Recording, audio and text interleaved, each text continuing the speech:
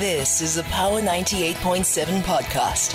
Now we're talking. Subscribe to Power 98.7 podcasts in iTunes or wherever you get your podcasts. There's more on power987.co.za. It's 1921 on Power Business. Move on now to a conversation on the national minimum wage.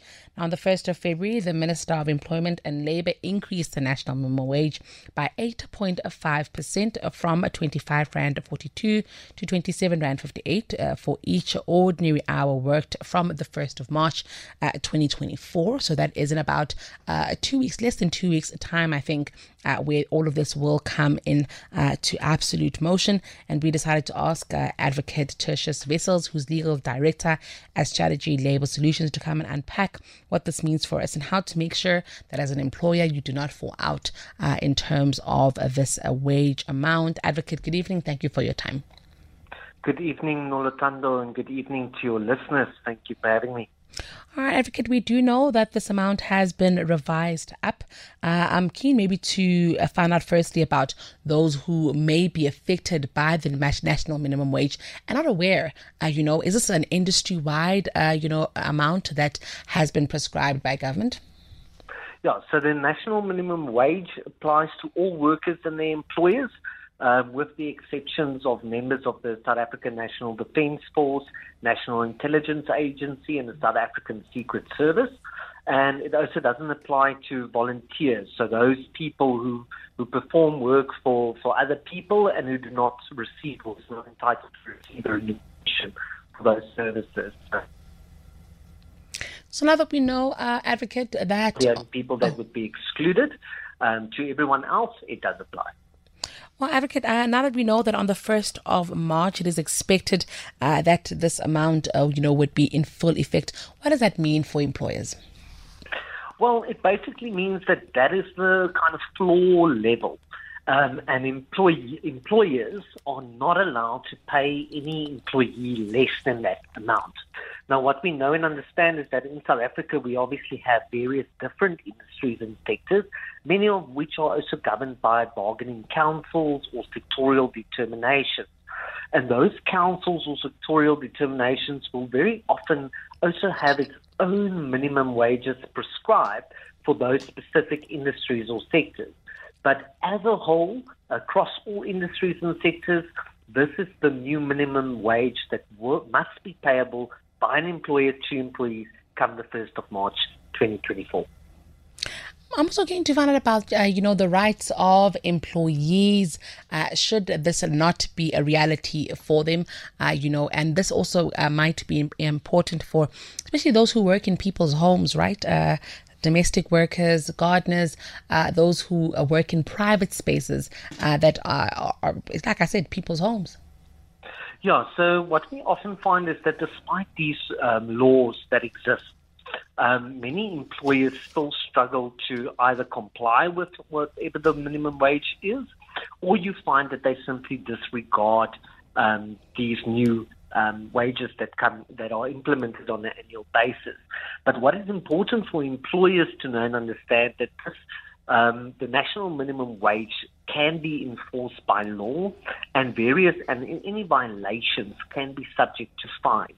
This means that if there are circumstances where an employee knows that they are not being paid at least the national minimum wage, they can approach either the Department of Employment and Labour, any of the labour centres, or even refer disputes to the CCMA in order to ultimately get the employer to comply, and in various instances, if there's been for a period of time non-compliance, even get back pay in those instances. And those orders by the Department of Labour or by the CCMA can ultimately also be made orders of court, which can result in employees getting writs of execution, sheriff coming to your house, attaching property, etc., all as a means of trying to enforce this legislation that exists.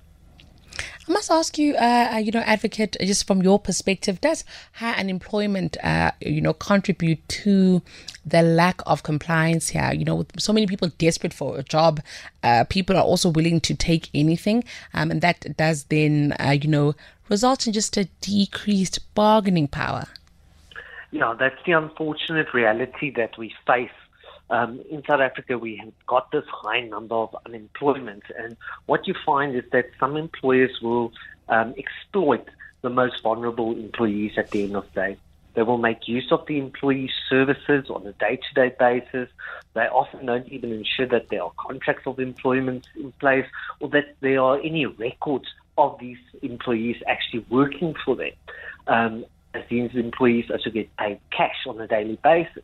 And this makes it a lot more difficult for employees down the line to, number one, prove that you were the employer in the first place, and secondly, to show that you were not paid in accordance with the National Minimum Wage Act. We know that in terms of legislation, employers are required to keep attendance registers to actually show the hours that employees have worked, and they must also be able to provide documentation to show that they actually remunerated employees for those hours. But unfortunately, that is not always the case, and hence it makes it very difficult to enforce what the law prescribes. And Advocate, I must ask you this question again. I've already asked it to you. All of this also for people who work in people's homes, because, I think of my own home. I don't think of my home as a place of work, but of course it is for somebody. Of course, yes. And that's one thing that the National Minimum Wage Act seeks to address as well. It sets that threshold in as far as what is the minimum wage that employers are required to pay their domestic workers. And when we talk about domestic workers, we're also referring here to gardeners, for example, as well. We don't often regard our residence as a place of work, but ultimately it is. And we also have an obligation to ensure that we register our employees for workmen's compensation, that we are registered for UIF, that we have at least written particulars of employment in place, keep a record of hours worked, because if anything should go wrong, we can show that we're on the right side of the law. Advocates, I'd like to thank you for speaking to us about this. I think certainly very important for all of us to reflect on this one, specifically, like I said, with those people who work in our homes, but also just business owners far and wide. And if you were listening and you are somebody who, works, and when you do the calculation there of how many hours you work or whatever the case may be, from the 1st of March, if it's just below 27 Rand 58, something is wrong there. South Africa is a country that has prescribed this to protect you as a worker. And you should be protected in this regard. There's also the issue of a workman's compensation, which is what Advocate would have touched on, a very important one as well. If somebody slips or falls at work, it could be at a restaurant, but also it could be in your home.